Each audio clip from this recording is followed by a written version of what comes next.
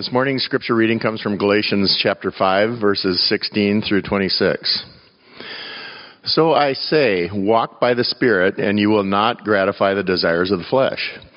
For the flesh desires what is contrary to the Spirit, and the Spirit what is contrary to the flesh. They are in conflict with each other, so that you are not to do whatever you want. But if you are led by the Spirit, you are not under the law. The acts of the flesh are obvious: sexual immorality, impurity and debauchery, idolatry and witchcraft, hatred, discord, jealousy, fits of rage, selfish ambition, dissensions, factions and envy, drunkenness, orgies, and the like. I warn you, as I did before, that those who live like this will not inherit the kingdom of God. But the fruit of the Spirit is love, joy, peace, forbearance, kindness, goodness, faithfulness, gentleness, and self-control. Against such things there is no law. Those who belong to Christ Jesus have crucified the flesh with its passions and desires. Since we live by the Spirit, let us keep in step with the Spirit. Let us not become conceited, provoking and envying each other. About 10 years ago, I read a biography of Billy Graham, and I wanted to share just a little vignette out of that.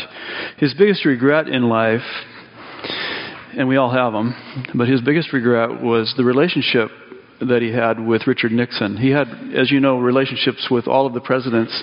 I think it was from Eisenhower on or Truman on, but anyway, all the presidents.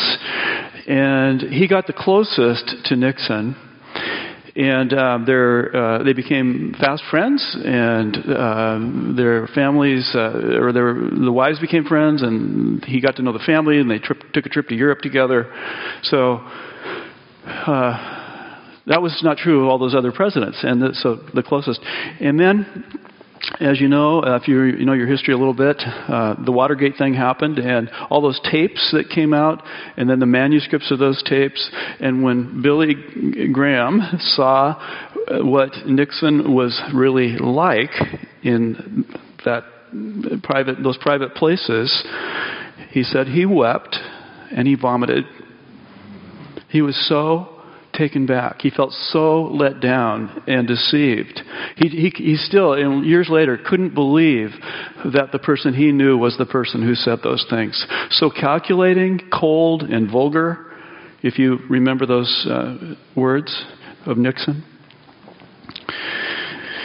Well, it happens. I want to try to explain us to ourselves, if I can. I'm not getting anything here.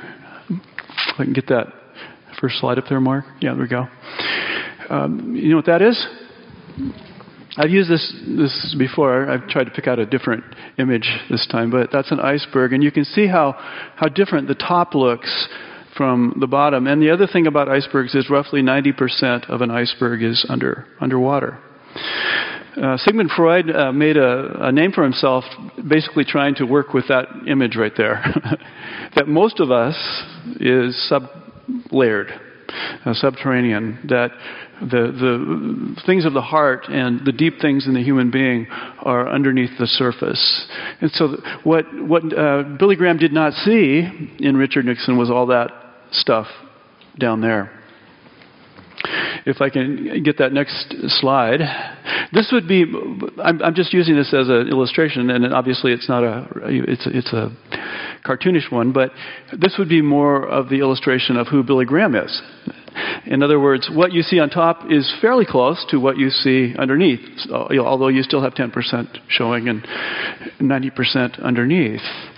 Now, let me try to make this as clear as possible, because we lose it in the, I want to try to simplify the Christian life into this one statement.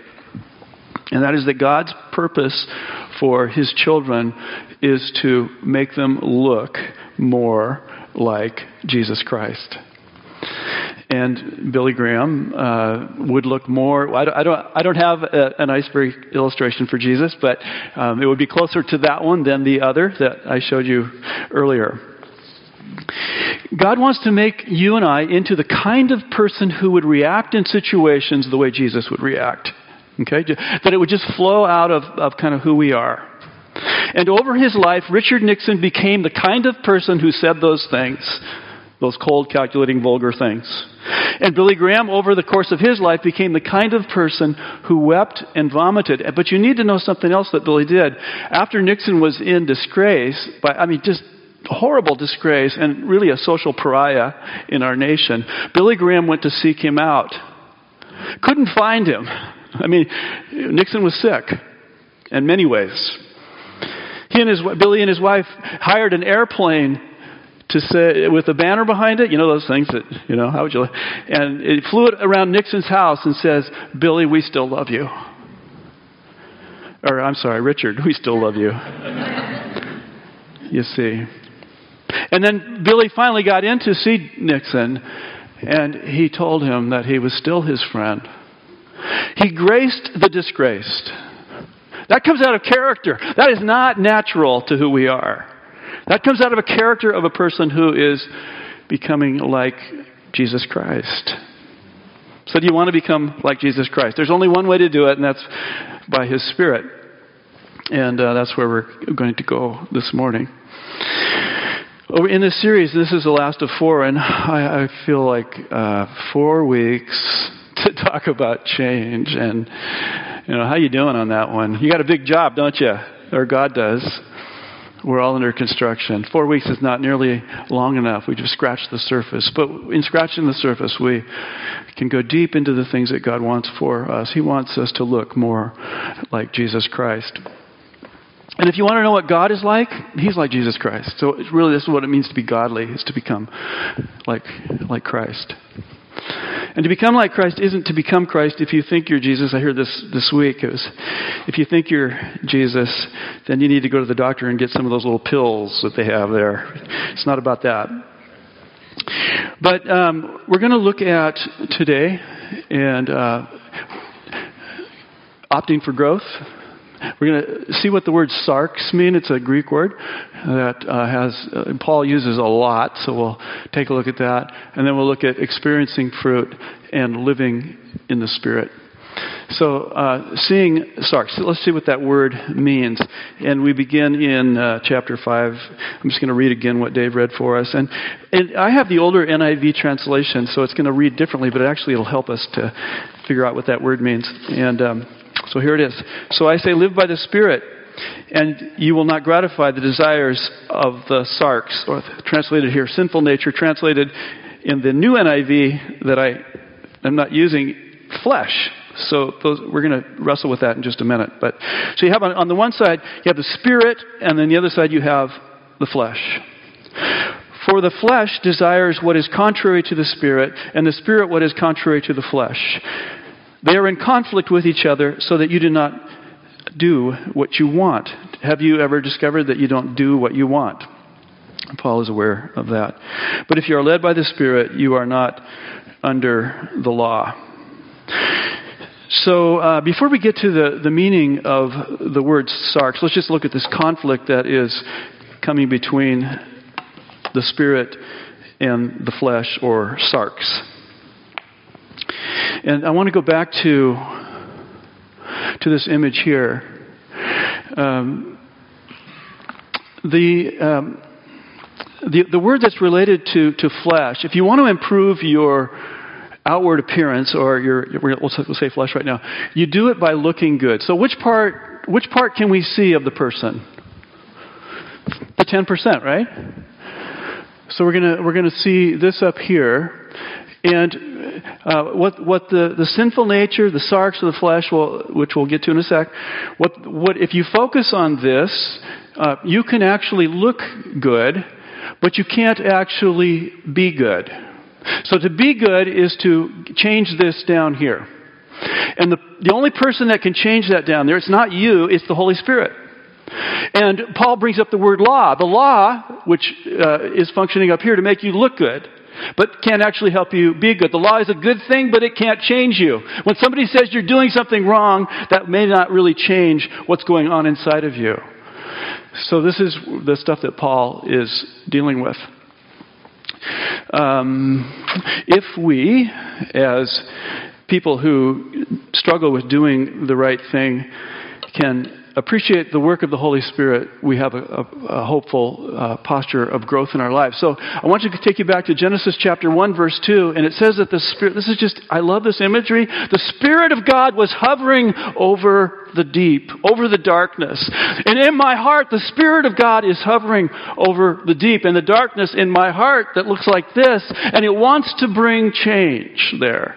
Just as He did in creation, the same Spirit of God wants to bring change in me. Is that helpful? Genesis chapter 1, verse 2. The Holy Spirit is always about bringing change, bringing order, bringing life to dark places.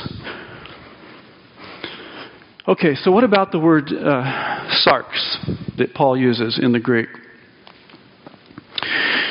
Well, it can be translated in different ways, and it can mean this right here. Pinch yourself. It can mean your flesh, your physical body stuff. It can mean that, but there's a range of meaning, as there are with many words, and it also means figuratively being self-oriented, being very selfie. How's that? You guys know what that word means. But it means you're always taking a picture of yourself. The world is revolving around you. And Martin Luther says it's the self being bent in upon itself, curved in upon the self. It's a self-orientation. And that's what sarx is, or sinful nature is, or flesh is, as Paul uses the word. Let's look at the fruit that comes from the sinful nature, or the flesh, or sarx. Verses 19 through 21. I want you to listen. I'm going to point out something here, but I want you to listen to some of the differences in these words. The acts of the sinful nature are obvious. Well, they're not all obvious. Let's look at the first part of the list is obvious: sexual immorality, impurity and debauchery, idolatry and witchcraft. If somebody's doing those things, participating in those things, it's kind of obvious. It's outward. It's up there. It's on the top part. But listen to the next part of the list. Hatred. That's not so obvious. Discord, jealousy, fits of rage, selfish ambition, dissensions, factions, and envy. Those are all things that tend to come out of the bottom part. And there's 8 of them listed. How many? We listed 5 at the beginning that were more outward, 8 that are more inward, and now 2 more at the end that are more outward, which are drunkenness, orgies, and the like, whatever the like is. But the list goes on, apparently. But the point of it is that the sinful nature produces fruit, some of which you can see and is very obvious, and some of which you can't. And I want you to start. See, what the Holy Spirit does is He begins to make you aware of those things you can't see. They're hard to see. And that's the next point that we need to make here, is that our self-awareness on what is underneath. Do you remember 2 weeks ago or 3 weeks ago, we talked about this prodigal son story? And which son did we kind of see the visible sins with? You see, it's the younger son, and he was up here. We saw his 10%, and it looked pretty bad: sexual immorality, debauchery, whatever. We saw that stuff in the younger son. But the older son, we saw his sins down here. He was jealous, hateful, judgmental. His heart was really angry at his brother and not open to the grace of the Father. So you see this worked out in the 2 sons. And here's what we tend to do. We tend to, because this is where we are self-conscious. Because we're really concerned about what other people think and our ability to make ourselves acceptable to God. And so we focus on this area up here, which is where the law operates, but the Spirit wants to focus down here. And this isn't about being self-conscious. This is about being self-aware. Have you ever thought about the difference between being self-conscious and self-aware? People who are self-aware are going to grow into maturity. People who are self-conscious are always going to be worried about what other people think about them. It's a huge difference. If you're going to grow, you're going to become more self-aware and less self-conscious. So this is what this is the part of the struggle in this whole thing. We don't see ourselves very well. We see the outward stuff, we focus on the outward stuff. But what's really going down is in the heart. And so C.S. Lewis, Rats in the Cellar, famous quote, "Surely what a man does when he is taken off guard is the best evidence for the kind of man he is. What pops out of his mouth before the man has time to put on a disguise is the truth.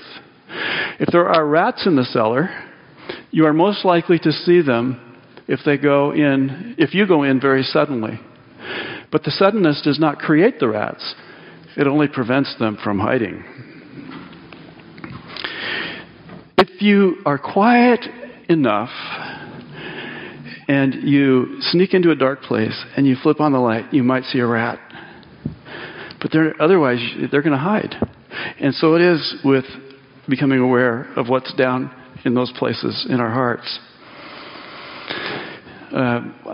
This is kind of a story on myself.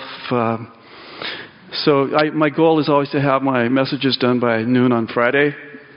But sometimes that doesn't happen because of life. And I was preaching on this fruit of the Spirit years ago. And when it was Saturday and things just weren't flowing. And when things don't flow, I do what everybody else does. I go to Starbucks or whatever. And I went there, and there was a long line. And there's no grumpier people in this world than people who are in a coffee line. And joined in, and then I got frustrated because I saw that the person who was, making the coffee or taking the orders was somebody who was new, and they didn't speak English very well. How do I do this here? Let me see. Okay, so I start really functioning in this area. Now, it's okay. You probably have.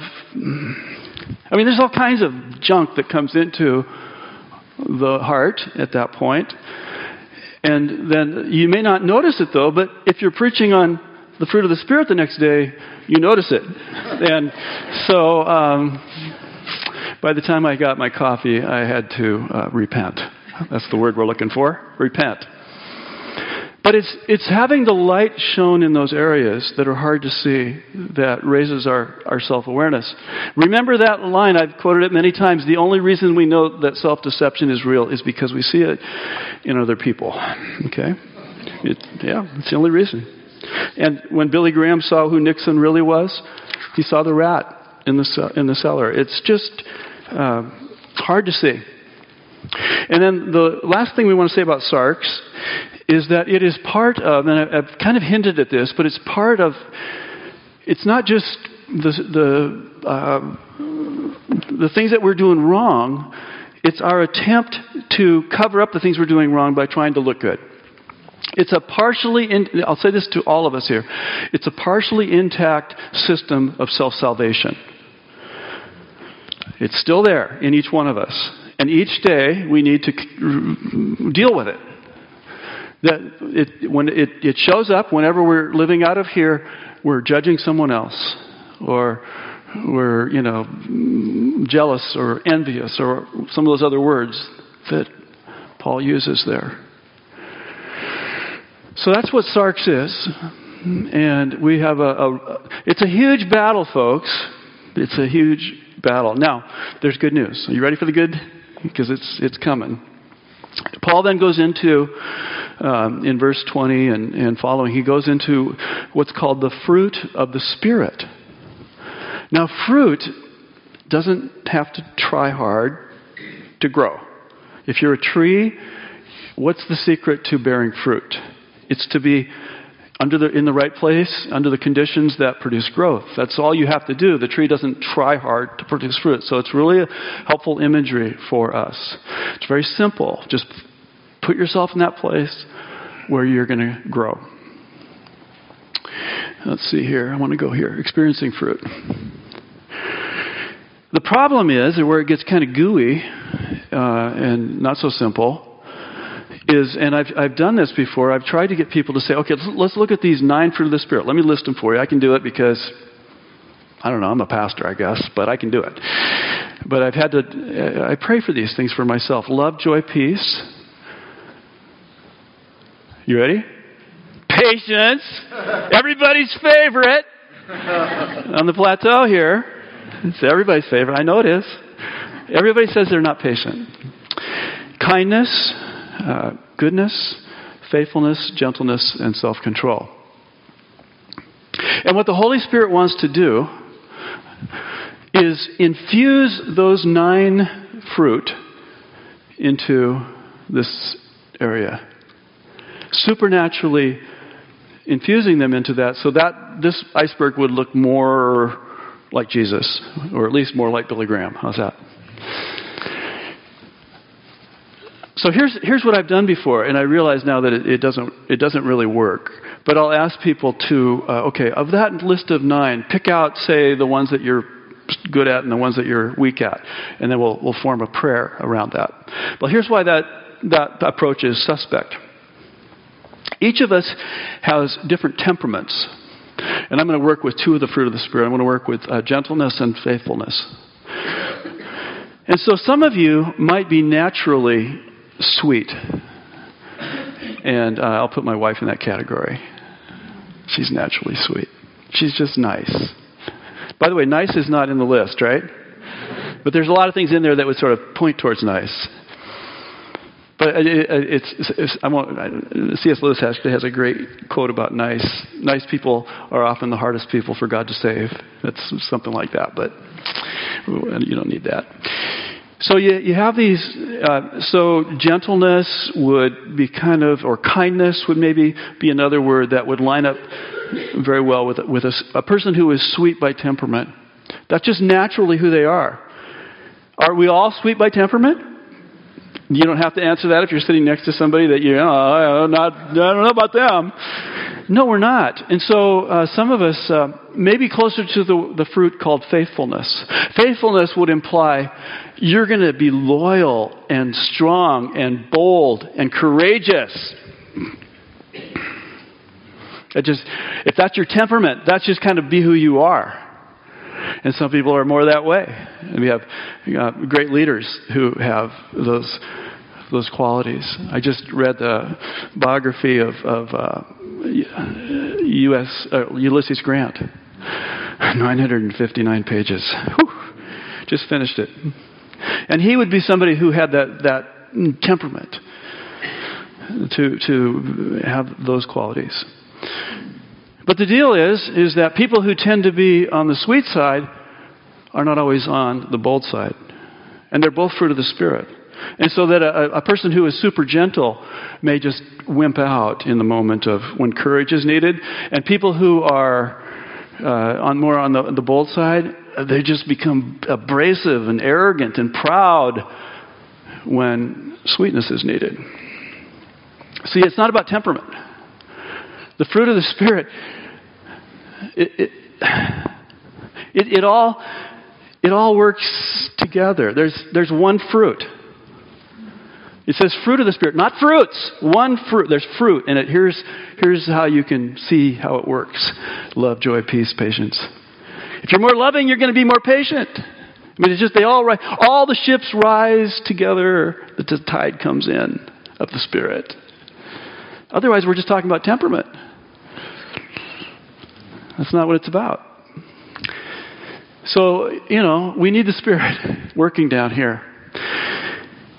A guy named Chuck from a previous place. Chuck was a big guy and kind kind of a crusty guy. And he came to, we wouldn't see him in church very often. I didn't think it probably wasn't a great fit for him, but like many spouses, or especially husbands, he came every once in a while just to kind of be, that guy that made the appearance. And Chuck, he was a Packer fan, by the way. I'll tell you that. From Wisconsin. And but I found out too that his two girls who were stepdaughters, they always talked about having to. They didn't use the word, but it's basically that phrase we call eggshelling, where you have to walk on eggshells around him. He was kind of grumpy. That was the essence of Chuck. And then something happened. The Spirit of God got into Chuck's life. Chuck was a lapsed Catholic and never really got it. But I can't remember the story, but he got it. And the Spirit began to work down here in Chuck. And his oldest daughter, she came to me one day and told me, "My dad is so changed. And he is so soft now." And I noticed this about Chuck. As I talked to him, he would just start to cry over things. But not only did he cry over things this is a new man. But he became bold in his prayers and bold in his conversations with those who were not Christians. You see, the Spirit began to work, and all of the fruit of the Spirit began to rise in him. So I want to ask you, I want the Spirit of God to ask you this question right now. How are you different now than you were 2 years ago? This is really getting down to it here. But if what Paul is saying is true, then we would expect that over time we would be more like Christ. And we would have a daughter or a spouse or somebody who knows us well that would say, "Boy, my dad's changed." Or, at some point in life, you'd expect that if what Paul is saying is true, that you would be less judgmental than you used to be, or less anxious than you used to be, or have a greater hunger for Jesus in your life than you used to have. So, you can ask somebody around you, but ask the question of them, how have I changed? And you can change in two different directions. That's, there's the other list, right? Oh, you're more jealous than you used to be. Or whatever. More hateful. Okay, finally, living in the Spirit, and I'm just going to give us some options here for living in the Spirit. It is the Spirit, and so we're trying to catch a wave or get the breeze of the Spirit at our back or get in the flow. It's that kind of thing. We can't produce it. But one thing that's very simple and you can all do, that it's really simple. This application is right in front of you, is you can get into this immerse thing. Remember we're not trees, folks. We don't have somebody that comes along and digs a hole and puts us in the ground here. We get to choose where we're planted. And where you choose to be planted is either going to be a place of growth or not so much. So here's an opportunity. There's always opportunities, but this is seems like a real pregnant opportunity to get into reading the Bible in the next 8 weeks between now and Easter. And watch what the Spirit does as you get into the Word. We know there's a long history, 2,000 years of voices that say, when you read the Bible, you meet the Spirit. So there's one. But let's just deal with this text, and I'll give you a couple others, and we'll close. Verse 24, "For those who belong to Christ Jesus have crucified the sinful nature with its passions and desires." Okay, I'm going to go backwards here. Let's see if I can do this. I want to get back here again. This is that area where the passions and desires of the sarx, or the flesh, or the sinful nature have been crucified. But remember what I said earlier, this system, this sarx thing, it's the partially intact system of self-salvation. So we struggle in two ways. We struggle here with, just sins, right? And we also struggle here with trying to not look like we're really sinners. So it has two faces to it, this whole sarx thing. Part of it is that we're really not good down there, and part of it is that we want to look good up here. It's partially intact. We have been crucified, or our sinful nature has been crucified in order, remember, only that which dies can be resurrected. That's another C.S. Lewis quote. Only that which dies can be resurrected. So our old nature has been crucified so that our new self can be resurrected. But it's still partially intact. We haven't completed, God hasn't completed the work in us yet. And that's why we have heaven to look forward to. It will happen. Believe me, it will happen. But we're still struggling down here. So how do we crucify the flesh? How do we cut off the oxygen supply to those things that are forever besetting us, is what Paul is saying. And in verse 25, he gives us a way. Since we live by the Spirit, let us keep in step with the Spirit. And what Paul would say to us, if he were here today, is that there is no such thing, he says this elsewhere, but there is no such thing as a spiritless Christian. By definition, a Christian is somebody who has the Spirit of God living in them. So just take that in. If you are a Christian, and if you're not a Christian, this will happen to you. If you become a Christian, you will have the Spirit of God in you. There's no other way. So drink that in. Drink that truth in. And when you drink that truth in, you realize that you have within you the power of God. The power of God to change. The power of God that raised someone from the dead, raised Jesus from the dead, who will raise all of us from the dead.